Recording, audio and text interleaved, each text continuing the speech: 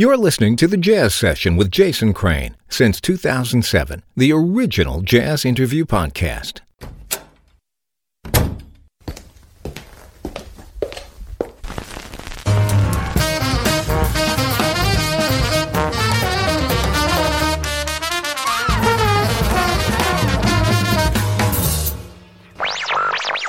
Lesson 1. Basic Hip. Welcome to the Jazz Session. I'm Jason Crane. This is episode 517 for April 15th, 2020. On today's show, saxophonist Angela Davis returns. A friendly reminder from the Jazz Session that most musicians have seen most of their income dry up during these days of no gigs, and so I encourage you to look up the musicians that you enjoy and whose music you enjoy and buy albums directly from them. Many musicians have things like PayPal and Venmo and use Cash App and things like that where you can make donations. You can buy from their Bandcamp pages, directly from their websites. If you were planning to go see somebody in concert, then perhaps the thing you could do is take the money you would have spent on tickets and just send it to the musician directly. Anything you can do to help keep folks whole while there's no shows to play, because especially, the coronavirus is hitting hardest many of the places where most of those musicians are based. And so it might be a good long while before people can go out and play gigs again.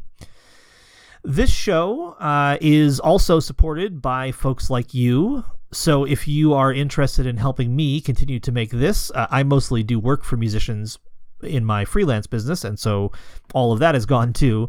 Anything you can do to help support this show helps us, quite honestly, pay the rent and put food on the table. You can become a member of the Jazz Session for $5 or $10 a month. You'll get early access to every show, and you'll get bonus episodes and all kinds of cool stuff. And you can do that at thejazzsession.com/join.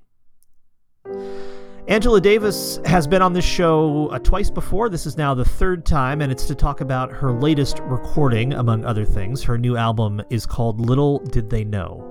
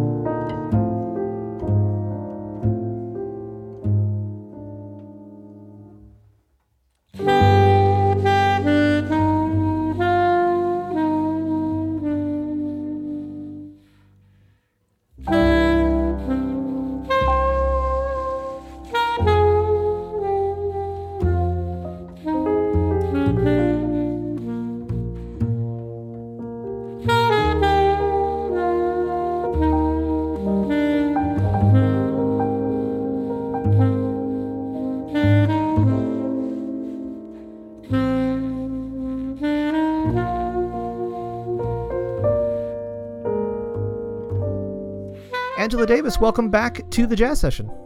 Hi, thanks for having me. My pleasure. You have now joined the small band of people who've been on the show 3 times, so it's lovely to have you back, although it has been, I was a little shocked to discover it has been 5 years. I think the last time, the last time we talked, I think you were still living in Harlem.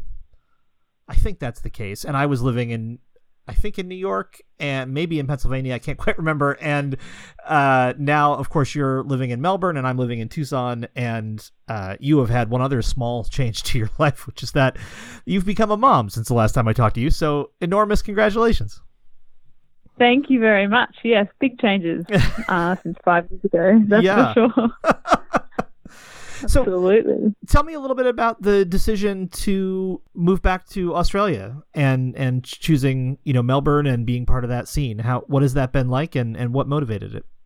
It was always on the back of my mind to move back to Australia, just because there is such a vibrant, beautiful jazz scene here. We're very lucky. And I was living with my husband in New York, and both of us always had that goal to eventually move home.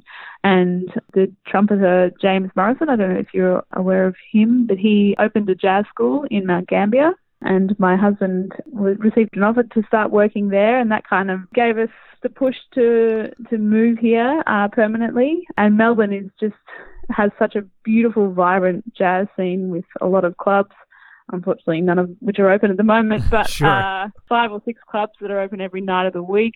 So in terms of moving from New York back to Australia, Melbourne was definitely probably the easiest transition for us in terms of, continuing to play gigs and all of that.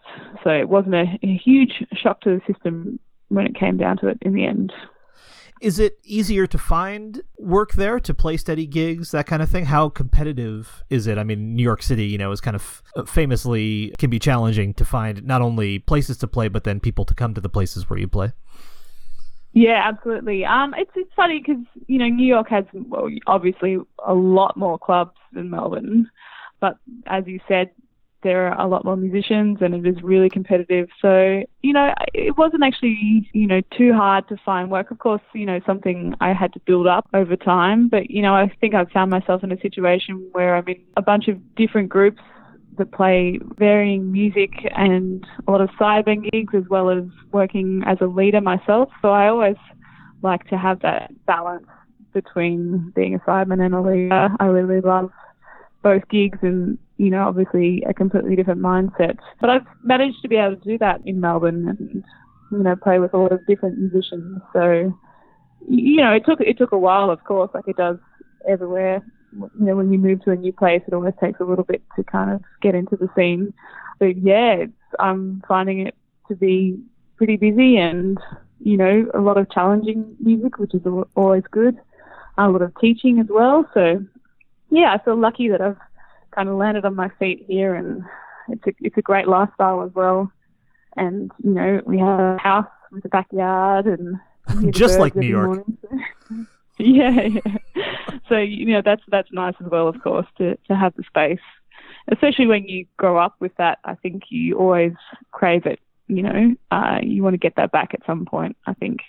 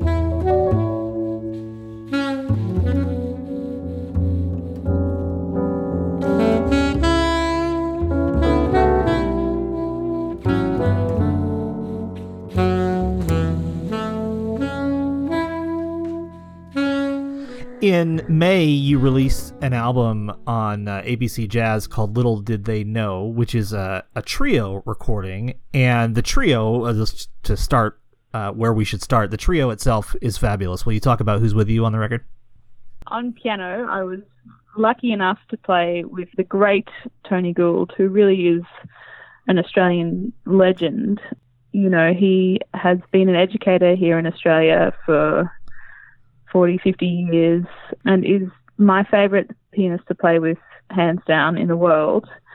He is just a beautiful musician. He has a lot of, classical European jazz influences, Bach, Mahler, Stravinsky, and I think we suit each other in terms of the fact that we love melodies and we like to highlight the melody. And his most famous saying is it's it's nothing else if it's not about truth and beauty. That's all it's about. And I kind of agree with that as well. And on bass, we have Sam Anning, who I'm sure very well, who lived in New York for many years and, is just an incredible bass player, a beautiful band member. He's so sympathetic and really kind of is the glue for this album. He just lays down the time and, follows us, and he's just an incredible musician all around and a beautiful listener. So he's on bass, and Sam's been a great friend of mine for a very long time. So I felt very lucky to have him on the recording as well. So basically, it's my dream band, and we were lucky enough to perform at the ABC studios in Melbourne with Mal Stanley at the desk, who gave us the opportunity to just come in one day and just lay those tunes down. So yeah, I feel really lucky to have that opportunity to do that when I came back here.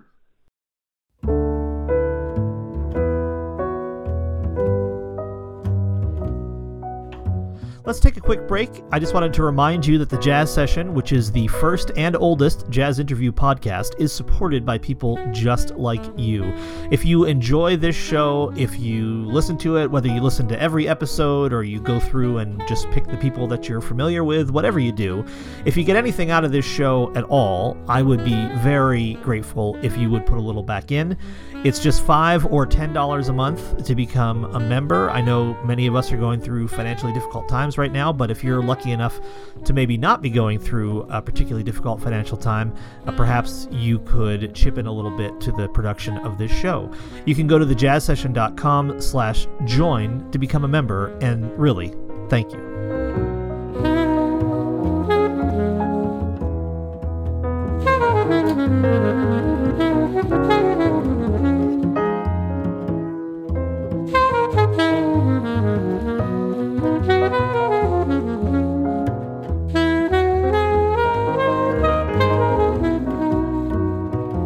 And, of course, keen-eared listeners will note that in listing the band members, you did not list a drummer because the makeup of this band is saxophone, bass, and piano. Tell me about that decision.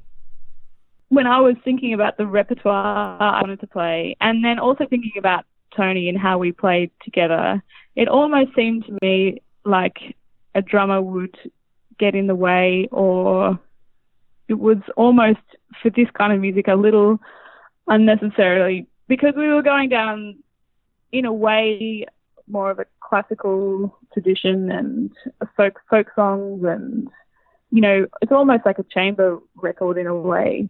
And so I just couldn't hear a drummer in there. But that being said, I think that's why we needed Sam on bass to really be just this solid rock of a bass player, so we can kind of twist in and out of time and be a chamber ensemble. I think it might not have worked with another bass player other than Sam, purely because he knows us both so well, and like I said before, he was the glue that stuck it together. But I just couldn't really hear drums. It's not a traditional jazz record. I like to think of it more, I guess, as a chamber jazz record.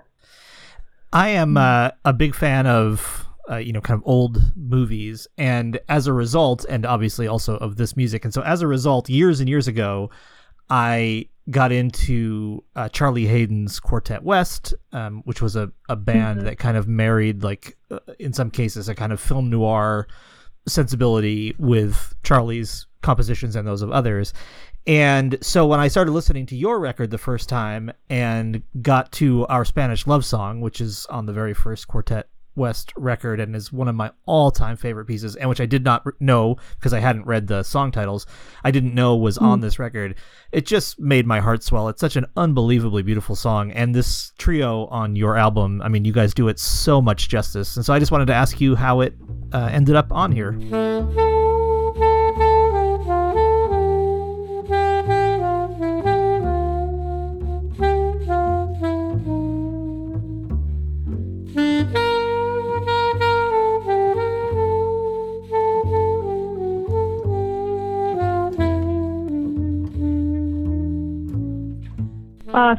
Thank you for that.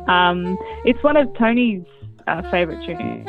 He actually suggested that we play that, and then I hadn't actually heard it before, or maybe I had once or twice, but I didn't remember it. And then after Tony suggested it, I had a listen to it, and like you said, it's just such a beautiful melody and a beautiful piece, and it is hard to do it justice. So thank you for saying that.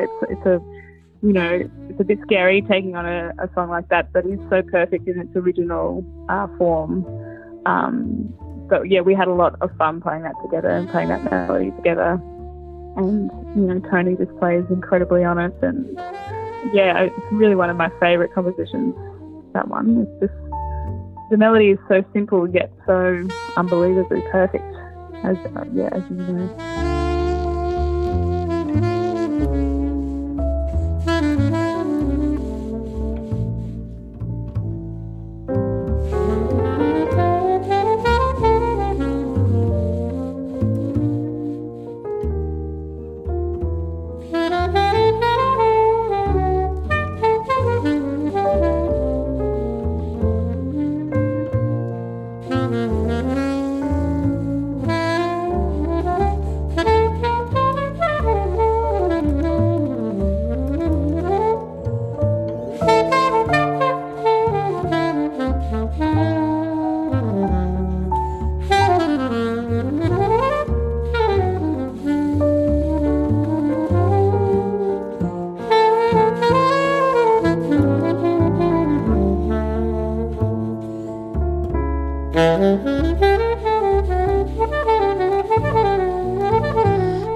Given the caliber of the people who are on this record with you, I'm interested in how much kind of arranging you did yourself, how much you said, here's how I want this to go, how I want it to feel, versus let's try this and see what it sounds like. Can you talk about kind of the balance between those things?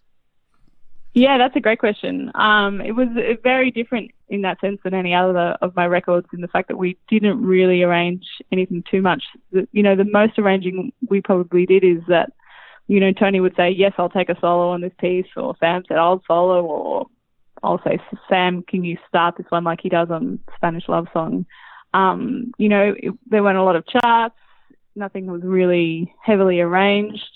It was more of the sense of, I will probably take a couple of choruses, you probably take a couple of choruses, and then we'll just play the melody. It's very different to Lady Luck with a full string quartet. Everything's written out exactly how much everyone's in the solo and when. This one was more just, let's just play and see if we can get a good take.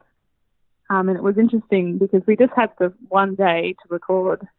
And, we probably didn't do more than 2 or 3 takes per song because, we went in there with the mindset of, let's play this melody, let's play a melodic solo, let's really connect. And then there's only so many takes of that you can do before it's not actually going to get any better. And then you just end up with a bunch of takes that aren't as sincere, I think. So I think it was our goal to just maybe do 2 takes, pick the best take, and if we're in the moment and we're really listening and really connecting, you can just do that a couple of times, and I don't think it's going to get better. So it was very different in that sense. And also, a little scary because if you're not in the right mindset, it's not going to come across, and then it's a wasted day, So it was definitely about us all being in the same mindset. And I think being very good friends also helps a recording like that, because you're making music with friends, So it was very different in that sense as well. Not that I'm not very good friends with everyone else on my other records, but it was more of a, let's just get in here and try to make some beautiful music and see what happens. So it wasn't heavily arranged at all. And it was interesting that all 3 of us knew which take instantly was the one. There was no kind of arguing or, differing opinions with that. It was just, of course, that's the take. Beautiful. Let's move on. It sounds like you're describing a real level of trust between the musicians. Absolutely. Yes. Huge trust. Yeah, huge trust, and also I think respect for the other 2 musicians in the band, that they're at the highest level, and also just feeling very lucky in the situation. I would always remind myself how lucky I was to have this day that would never ever happen again. So just feeling very lucky, trusting musicians, and just also just honoured to lay something down with them, I think. So I'm very proud of this record, and I'm sure look back on it very fondly, always. There are 4 of your own compositions on this record. Will you tell me a little about them? Were they things that you prepared for this session? Were they things that you had done before but wanted to approach with this band? Tell me a little bit of the backstory there. Yeah, sure. I think Circuit for 3 was definitely obviously written for this band. Circuit for 3, as in it's a trio, and when you listen to that, you'll obviously know that we all take turns in playing the melody in a different key. It follows the diminished cycle, so I take it in C, and then Tony in E flat, and then Sam in D flat, and then I've got it back at A, and then we get back to the beginning. I had wondered whether the title referred to this trio or to your new family trio, although I guess obviously you knew you were going to have a baby, but you didn't have a baby when this album was made. Is that right? Yeah, correct. Another song is actually about Max, my baby. Yeah, he was just very, very, very in the very early stages when I recorded this record. But no, Circuit for 3 was written for the trio. But The Light Between Us was actually written about Max.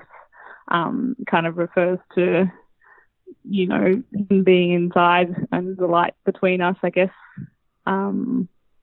It's a hard one to explain, but yeah, he that was written for Max. But Circuit for Three, yeah, I had Tony and Sam in mind when I wrote that one. And we've mentioned Charlie Hayden because he wrote our Spanish love song, but there's also a piece on here that you wrote called Hymn for Hayden. Yes, dedicated to the great Charlie Hayden. I've had that one for a while, but haven't had the opportunity to record that with anyone. And I thought, a perfect band to record it. Yes, and then the fourth one is the title track. Sorry? The title track. Oh, yeah, of course, the title track. Yeah. This album, by the way, is called Little Did They Know, which is named after one of your compositions.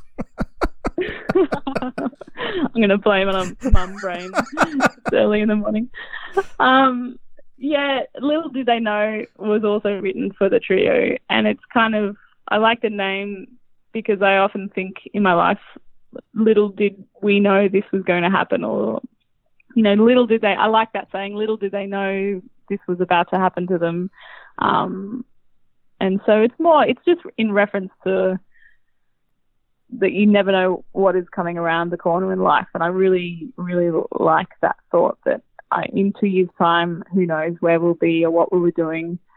And it's very, I guess, relevant to what's happening in the world today. You just never know what's around the corner.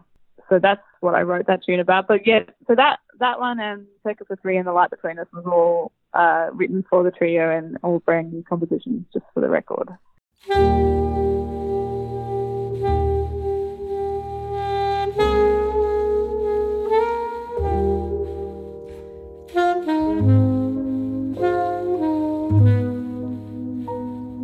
Let me take one more break to thank the folks who make the Jazz Session possible, starting with you, the members who support it, and also the Respect Sextet at respectsextet.com for the theme music. Dave Rabel made the logo, and Chuck Ingersoll is the voice of the intro. You can hire him to do your voiceovers at hearchucknow.com. You can follow the Jazz Session on Twitter at JazzSesh, JazzSesh, and on Instagram at The Jazz Session. Right now I'm posting a photo on weekdays from more than 20 years of jazz shows and interviews. Take a second, if you would, to rate and review the Jazz Session on Apple Podcasts or wherever you listen. It really improves my chances of reaching new listeners. And if you'd like to keep up to date on my podcasts, my poetry, and more, you can subscribe to my twice-monthly newsletter. Just go to thejazzsession.com and click on the newsletter link. One of the things that you'll find if you subscribe to my newsletter is that I have brought back A Brief Chat, my other show, as a weekday 10-minute program, and you can find that at abriefchat.com. Now back to the show.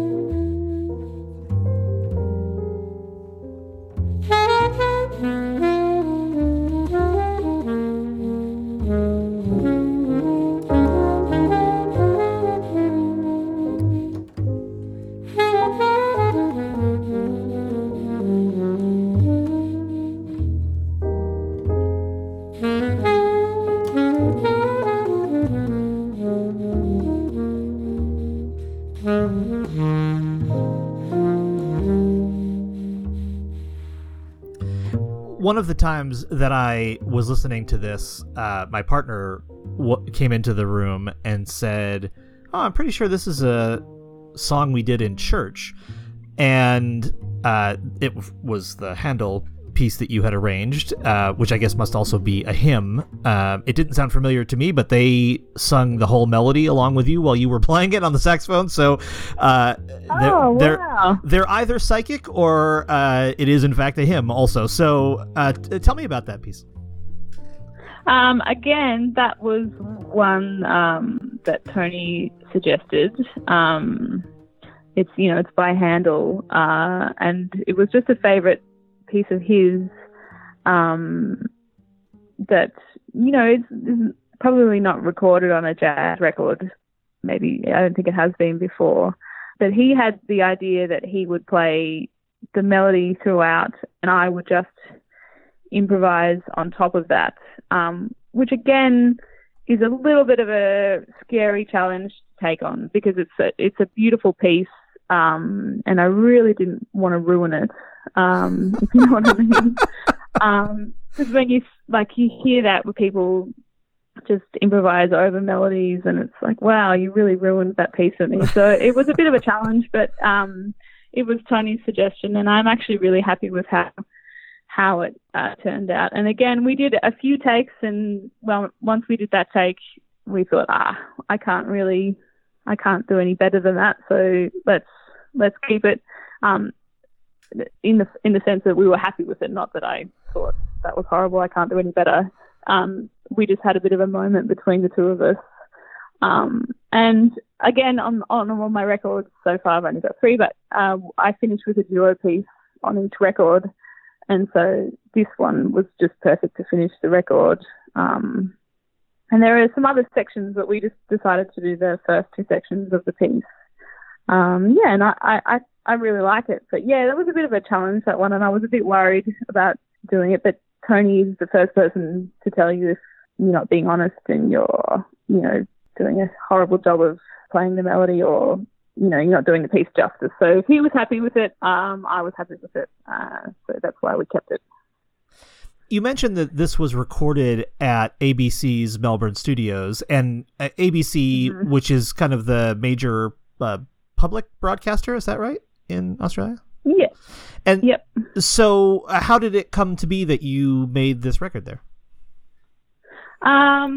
Well, I actually approached Mal Stanley, who is a brilliant producer, but has been with ABC Jazz for, I don't want to make it up, but it must be 20 or so years, I would think. But he's been huge in the Australian jazz scene for a very long time, and is always very supportive of the musicians, and plays a lot of Australian jazz on the radio, which is really, of course, helpful for us getting our music out there and into Australia. And he's just also a beautiful, supportive person. So I approached Mal about, the idea I had for the record, and he got straight back to me and locked it in, and then we were doing it just for broadcast. But then he presented it to ABC Music, which is the record label, and they decided to release it, and there we have it. So yeah, I'm very grateful to Mal for all of his support, of course. And he's the perfect producer in the sense that he has fantastic suggestions in the moment, but didn't overproduce it because it wasn't that kind of record in a sense. So yeah, he was the perfect fit for us, given our personalities and the music we play. And it's a beautiful, beautiful studio in Melbourne. And they're actually just redoing the whole area to make it a big art precinct. So the University of Melbourne is there as well. And it often reminds me of Lincoln Centre, with the opera and the ballet there, and Juilliard. That's, I think, kind of what Melbourne is going for at the moment with that precinct. So, yeah, very happy to have recorded there.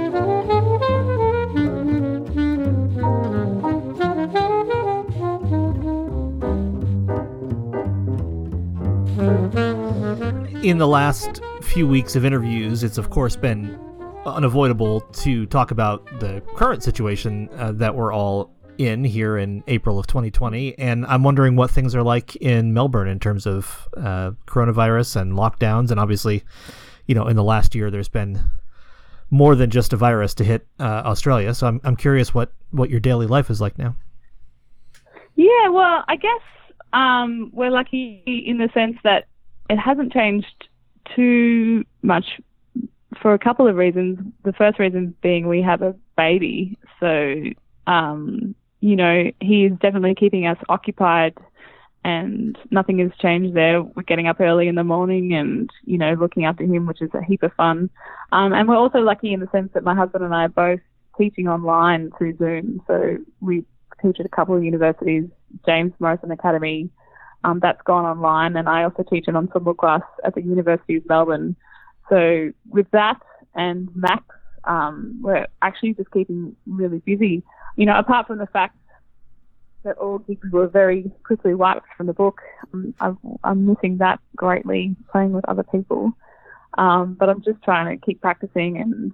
And, before Max arrived, we built a studio out the back, which is perfect for teaching online and practicing late at night. And but yeah, it's definitely a really sad time to not make music with other people. But I like that everyone is trying to continue to make music online, and I've seen some brilliant workshops and some brilliant online concerts, and there's a saxophone player by the name of Dave Feek who is putting together an online recording of a big band for the Australian National Jazz big band. So I like that musicians are still forging ahead, because this is what we do. We can't just stop making music and stop playing. And I feel lucky that I have that to keep me going as well as Max. Yeah, I'm not sure what it's like where you are, but that's our situation at the moment. And I know you've been involved in some other projects. We talked before we started recording about a dectet record, for example, that you were involved with, which from the little bit that I saw online sounded really good. Will you say something about that, and maybe anything else that you're involved with, recording-wise, or looking forward to being involved with? Yeah, sure. That's a recording from Johannes Lubers, who's a great composer. And in a way, I guess it's also a slightly chamber recording. I don't really want to say that because it's with a rhythm section as well. But he is a brilliant composer. And, I haven't really heard anyone write like him before, and it's a really interesting instrumentation. And he had the idea to write 10 new pieces inspired by the band members. So he met with each member of the band and talked to them about what music they're inspired by, and if they were to have a piece written for them, what they would like to be in that piece. And so that's the new recording done. He's just released the first album, and then there's another album coming out with the other pieces, I think, in about a year. But I think that's a really interesting concept for a composer to come up with, to write tunes specifically for the band members. And when you hear the pieces and the people that they were written for, you can, hear their personalities within the piece, which I think is really fun as well. And I'm playing a lot with Andrea Keller, who is a fantastic Australian pianist and composer. So I'm also always really excited about that. We have a couple of groups that I'm involved in that Andrea has started, and one's the Composers Circle with a great band of Melbourne musicians, and we were getting together once a month and playing and writing tunes for that group. So I guess this is the perfect time to write some new music for that group. And then I'm also in a trio with Andrea. She has a great series called the Transient Trios, and she's just actually released an album with some of those trios on that. But she puts together different people throughout Melbourne and plays every Thursday at a jazz club called Uptown Jazz Cafe. So that's also a very exciting group that I'm looking forward to getting back into once all of this has passed. My guest has been Angela Davis. She has a gorgeous new album, which I just cannot recommend highly enough, called Little Did They Know. It's on ABC Jazz and available everywhere music is available, and I highly encourage you to buy it and also to keep your eye on Angela and anything she does in the future. And speaking of times, you can also keep an eye on things she did in the past by going to thejazzsession.com, and there are 2 other interviews with Angela in the archives, which you can find and listen to at your leisure. Angela, thank you so much for being here. Congratulations on Max and all the great things that are happening for you in Melbourne, and I look forward to having you on again. Thanks so much for having me. It's great to talk to you again.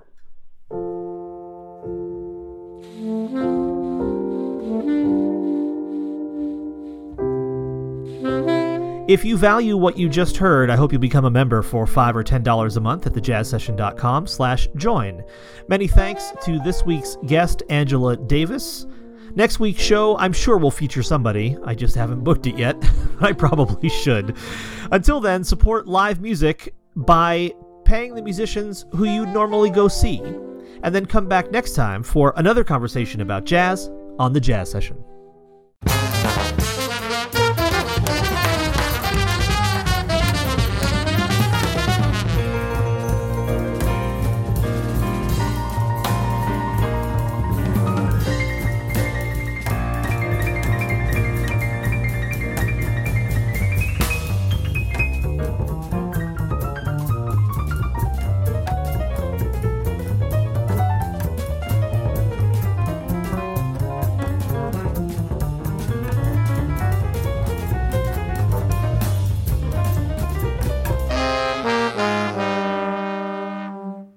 Thank you for listening, everybody. Bye.